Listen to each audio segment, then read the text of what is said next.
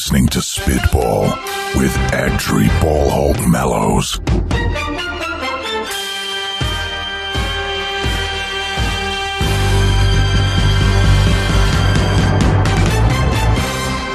Hello and welcome to episode 57 of Spitball. I'm your host, Adri Ballhawk Mallows, and joining me this week, well, again, it's no one. All I have to keep me company is a bunch of tumbleweed and some church bells. So, I best not crack too many bad jokes, otherwise I'm sure the producer is going to have my guts for garters. So, without further ado, let us move on with the show. Who are you? I don't even know your name. What's your name? Turn around, let me see your name. Turn around, let me see your name. Turn around. I don't know you, bro. You're having one of those days! Hey, baby, you're having one of those days! I say that to say this. If you wouldn't have did what you would have did, then we wouldn't have been where we was at to get what we got. That just don't make no sense, dog. Marcus, put your shoe on. Put it on. Jeez. I can't face with these gloves. I'm my teeth. I think I chipped my tooth. Wish I had some gold so you can bite me some teeth. We start, as always, with our look back at the Week 12 action. Now, I say we, but of course I'm using the royal we term because it is just me. So, with that said, the first game I want to start with this week is the Atlanta versus Cleveland match down there in Georgia. A clash between two teams still vying for the playoffs despite Atlanta's poor record, but more later in the show about why Atlanta are still in playoff contention. So, the game itself, a few moments to talk about. First one being, this was the first time I think I've ever seen any game won by a quarterback throwing not one, not two, but three interceptions and 0 touchdowns. That's right, Brian Hoyer of the Cleveland Browns threw absolutely no touchdowns at all this week. Yet somehow miracles happen. They have a great kicker, unlike Detroit, and they managed to come away with the win. Another reason for their win this week, Atlanta's clock management with the game on the line. Now, what am I talking about there? Simples, really. Inside the last 2 minutes, if you've got the ball and you're driving, what do you want to do? What's football 101 in that situation? Football 101 in that situation tells you eat as much time off the clock as possible so that you leave your opposition with as little time as possible to get the go-ahead score, especially when it looks like you're about to kick a field goal. Firstly, why do you take a timeout when you're within field goal range? Craziness. Not to mention, 3rd and 2, instead of running the ball and trying to get a first down, Atlanta threw a pass. Myself and Coach Lawrence, beside ourselves, could not believe what was unfolding in front of our eyes on Red Zone. Atlanta then proceeded to kick a field goal with 44 seconds left on the clock, and although they had no timeouts left, 44 seconds in the NFL is a hell of a lot of time for a professional quarterback. Brian Hoyer took the Browns, drove them downfield, despite throwing 3 picks earlier in the game, got his head straight, drove the team down the field, and managed to kick that game-winning field goal. Unbelievable. With just a few short seconds left on the clock. Something else that made that happen, which you may or may not see depending on what highlights you choose to pick out for yourselves this week, and that is what was a game-saving tackle. We say game-saving just because of the amount of momentum it could have given Atlanta had it happened. So, towards the end of the first half, or literally at the very end of the first half, Cleveland Browns go for a 60-yard field goal. Now, Atlanta have got a very special player who plays wide receiver, but is also renowned for his return ability. Devin Hester sat back there thinking 60-yard field goal attempt may have a chance to run it back if the kicker is short. Subsequently, Billy Cundiff does kick it short, only just misses the crossbar by a couple of yards. Hester picks up the ball, runs it back to the 10, to the 20, to the 30, to the 40, to the 50, to the 40, to the 30, where he gets tackled by an offensive lineman who's managed to make his way all the way back down the field.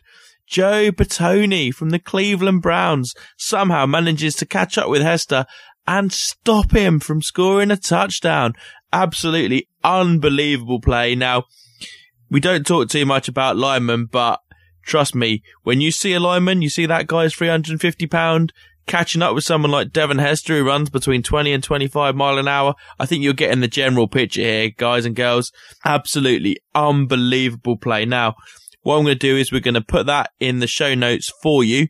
Normally, we would have our Marcus and the mind-blowing plays, but alas, no Marcus this week, so you have Ballhawks in-flight entertainment. I'm sure you will enjoy that just as much as I have.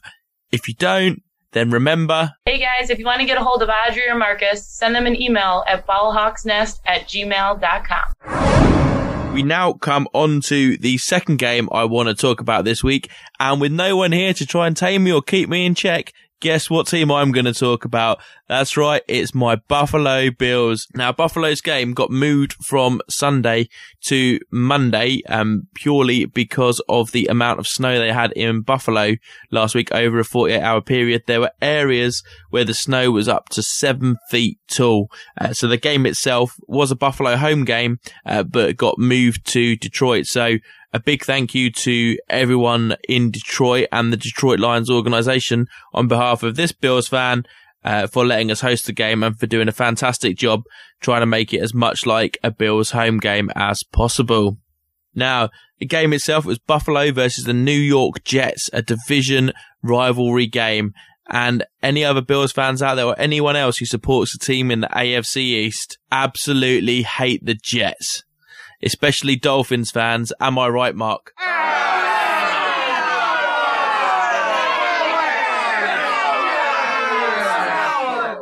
It was good to see that Buffalo came out, having had 11 days to rest up and practice for this game, came out of the box absolutely flying, and it is probably the best I have seen them play all year. They played with an intensity and a fire and passion that I've not seen in a very long time.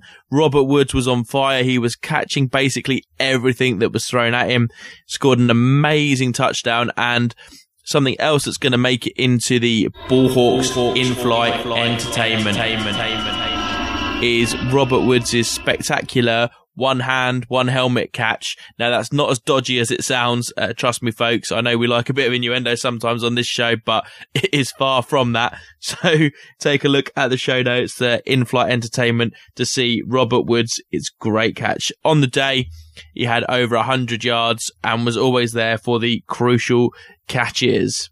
Not only was Robert Woods playing out of his skin, we also had a Buffalo defense, which this year under Jim Schwartz has been absolutely amazing.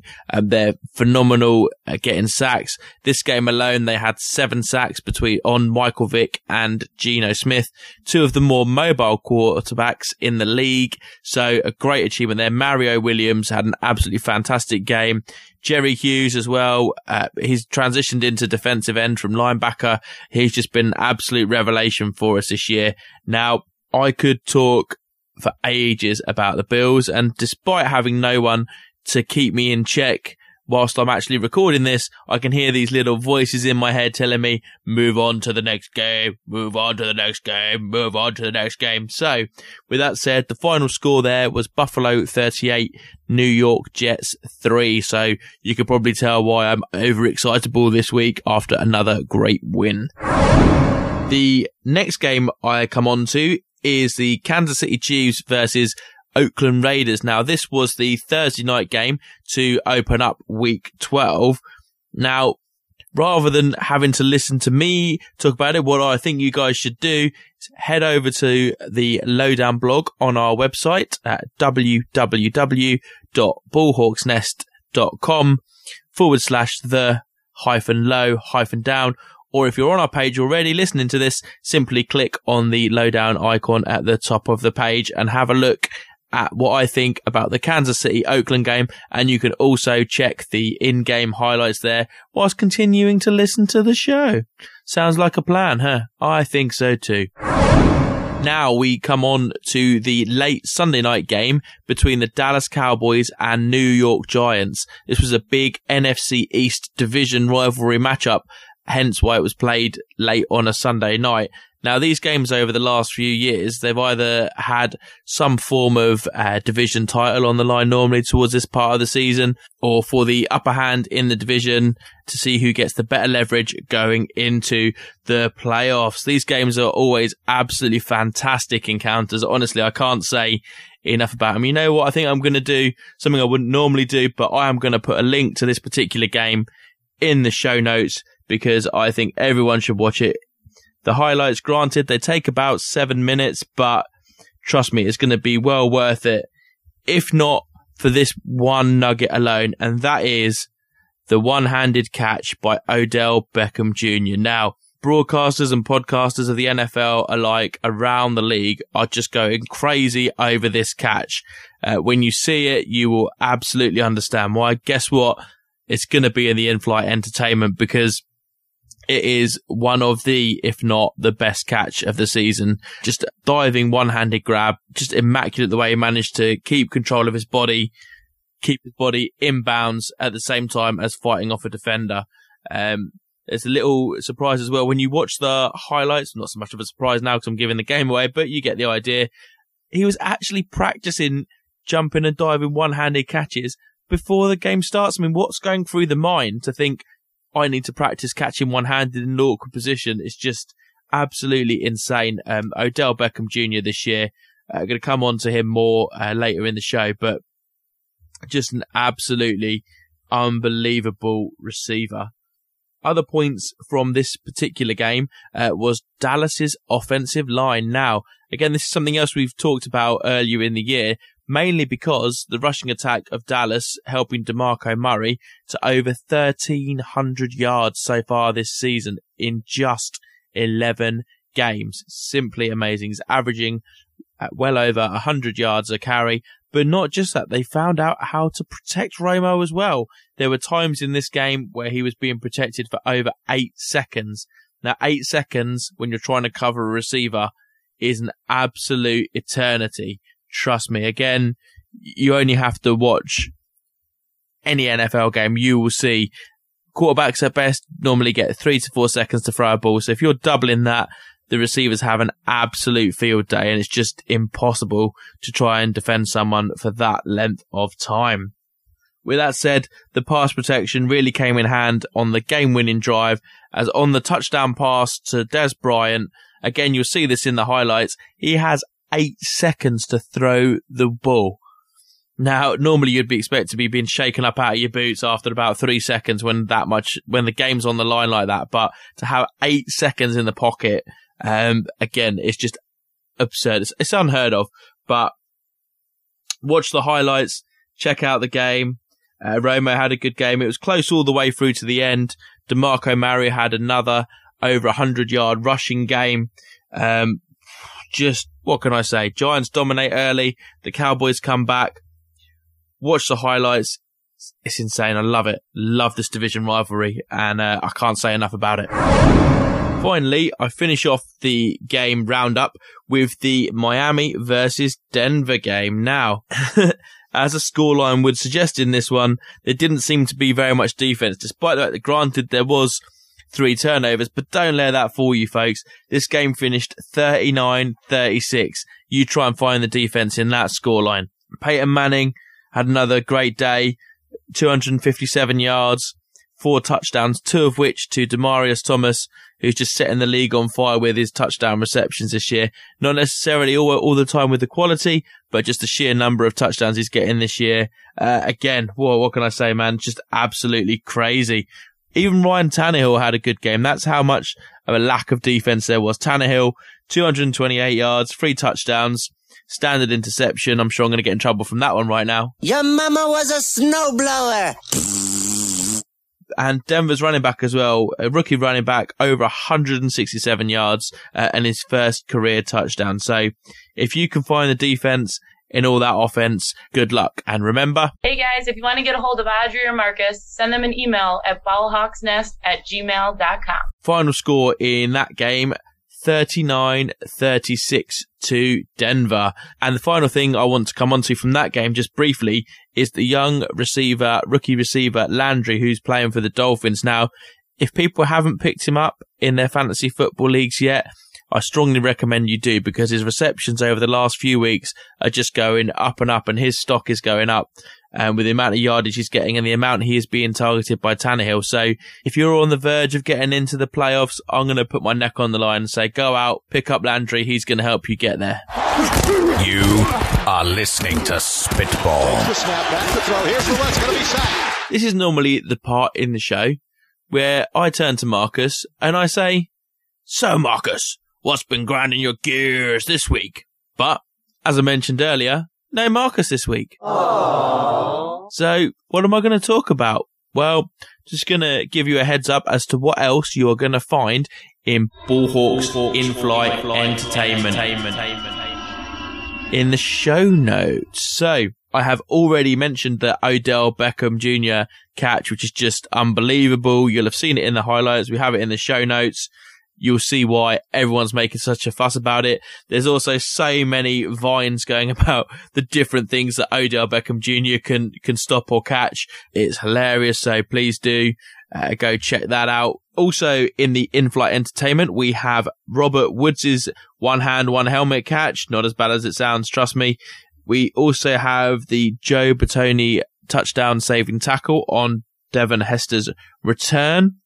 And items we've not mentioned yet, we have an interception from Chris Conte, who shows again why he is an underrated player in that Chicago defense, and a gorgeous catch from Megatron, a lovely diving effort. We haven't talked about him for a while, but He's back. That's right, babies. He's back. It's back. Oh, y'all want the play? Okay, here we go.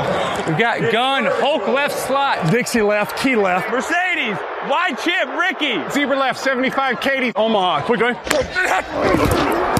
now we come on to my favourite part of the show, and that is our weekly awards. Now, with no one to bounce off this week, I'm afraid I've shortened my selection, so all I'm going to give you this week is a winner for each award. Those new to the show may be wondering what on earth I'm harping on about, and you'd be right to. Our weekly awards, we have an offensive impact player, otherwise known as our award, and we also have a defensive impact player award, and that is our Mr. award. So, without further ado, I'm going to start with our award winner. And I should also say that it is named after Calvin Johnson, the receiver for the Detroit Lions. Again, for those new to the show or to the sport, number 81 for the Detroit Lions, Calvin Johnson. If you just Google some of his highlights, you will see exactly why this guy is called. So, rightly we name our offensive impact player award after him. And this week, my winner, drum roll please, Squire,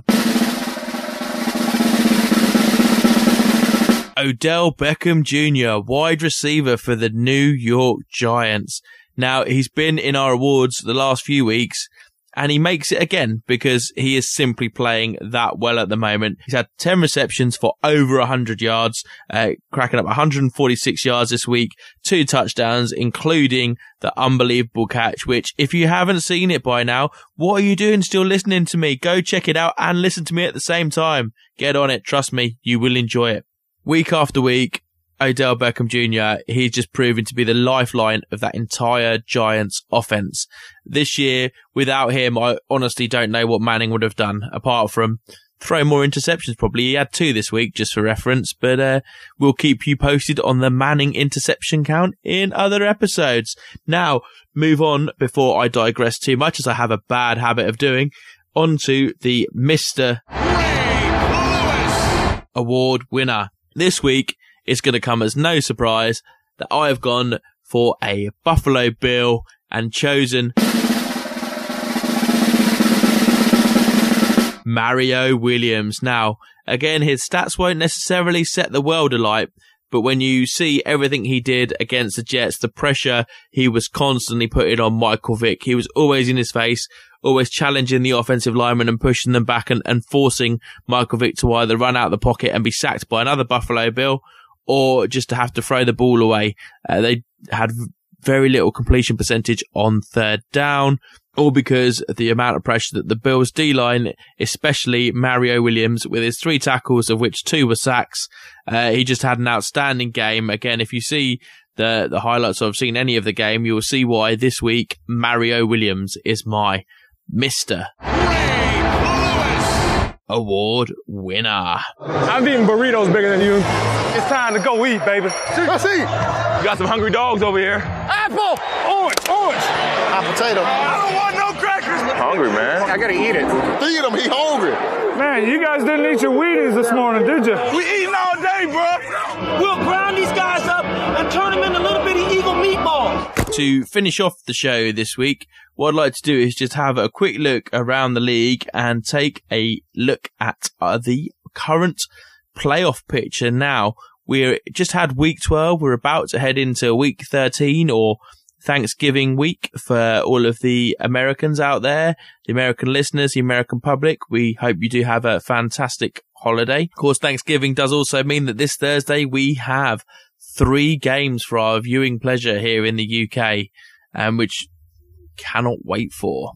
But before I digress, as I say, the playoff picture starting in the AFC, the best team in the conference at the moment is the New England Patriots from the AFC East, with a current record of 9-2 and a winning streak of 7 games. It's just unreal when you think that they started the season 2 wins, 2 losses, and were looking a complete shell of the former selves.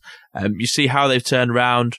Obviously, it helps with Rob Gronkowski coming back, who is just an absolute animal at tight end. And the way that Brady has that offense clicking, that is why they are 9-2 and the current top seeds in the AFC. And if I haven't said it before, my pick to represent the AFC in the Super Bowl. You heard it here first. Next up, we have the Denver Broncos, who are 8-3. Now, despite their win against Miami this week, they've shown a few times this year that they can be kept to, well, under sort of 10 points. It's been a bit shocking when we think of how great and high-powered that offense is, with Peyton Manning, Emmanuel Sanders, Demaryius Thomas, Julius Thomas, Wes Welker, when they're fit, Monte Ball. Crazy and obscene the amount of talent they've got on offense. Defense, they've got Von Miller. They've got Aqib Talib. Just unreal, the talent on this team. And that is why, despite some shocking games, they have an 8-3 record and are the number 2 seeds atop the AFC West. Next, we have the AFC North current leaders with a record of 7 wins, 3 losses and 1 tie. That's right, the 1 tie of this season so far. That can only be the Cincinnati Bengals, who are ahead of the other teams in the North. I say that's generally what happens when you're atop a division, I guess. Silly boy.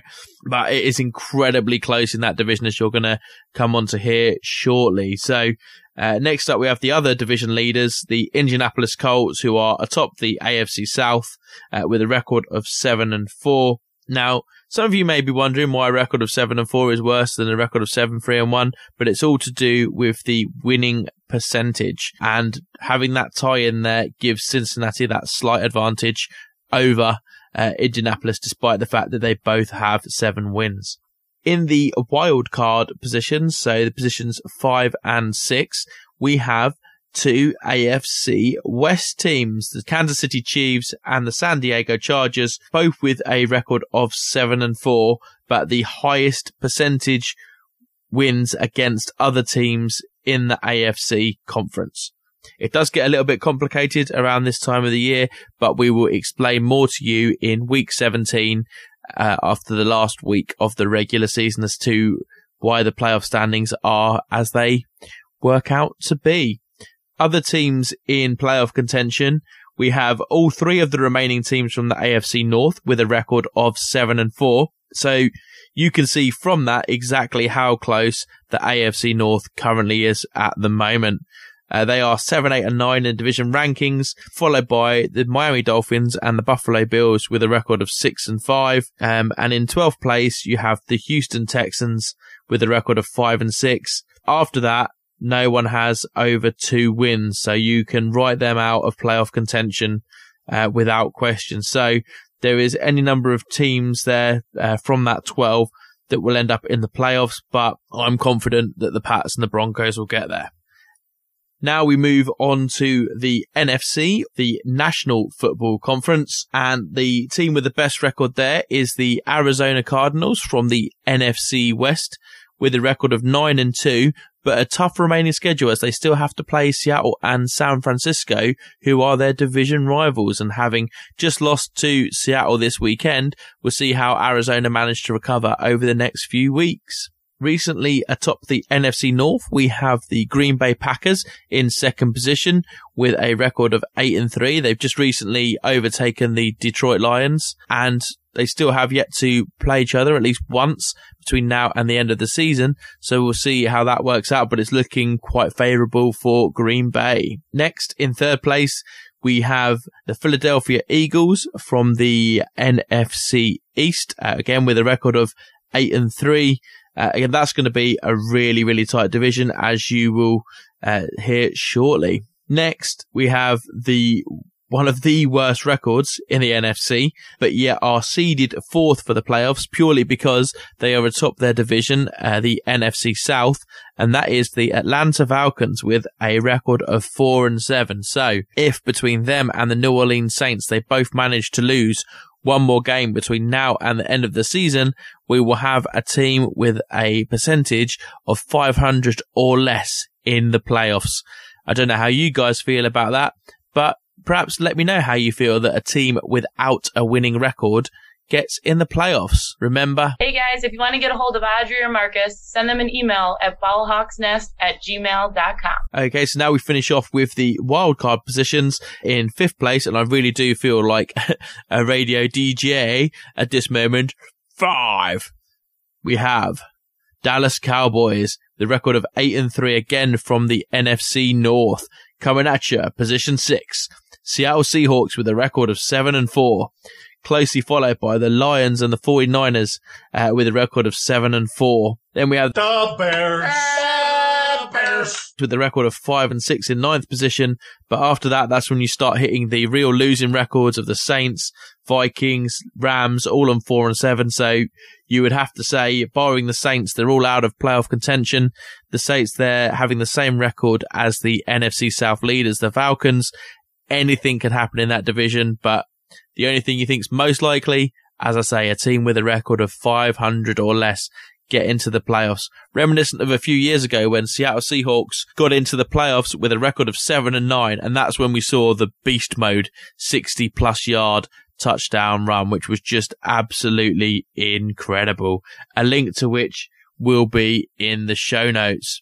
Okay, so that wraps up my playoff talk for this week. As I say, we'll be bringing more of that to you as the weeks progress and we get closer to the end of the regular season and week 17, which is just 5 short weeks away now. Crazy to think we're this far into the season. It's just absolutely flown by.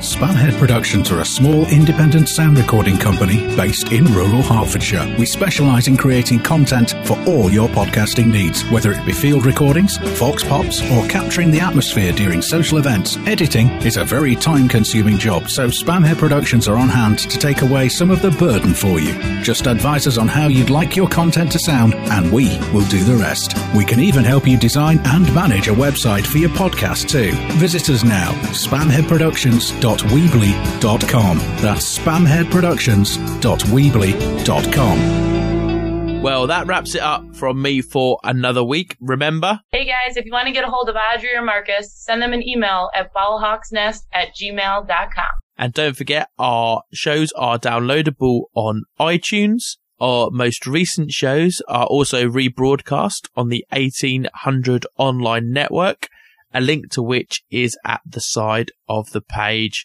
As I said before, be sure to go and check out our Lowdown blog if you haven't already. Just click Lowdown at the top of the page or go to www.ballhawksnest.com/the-low-down. So, until next time, football fans, stay safe, take care, and thanks for stopping by.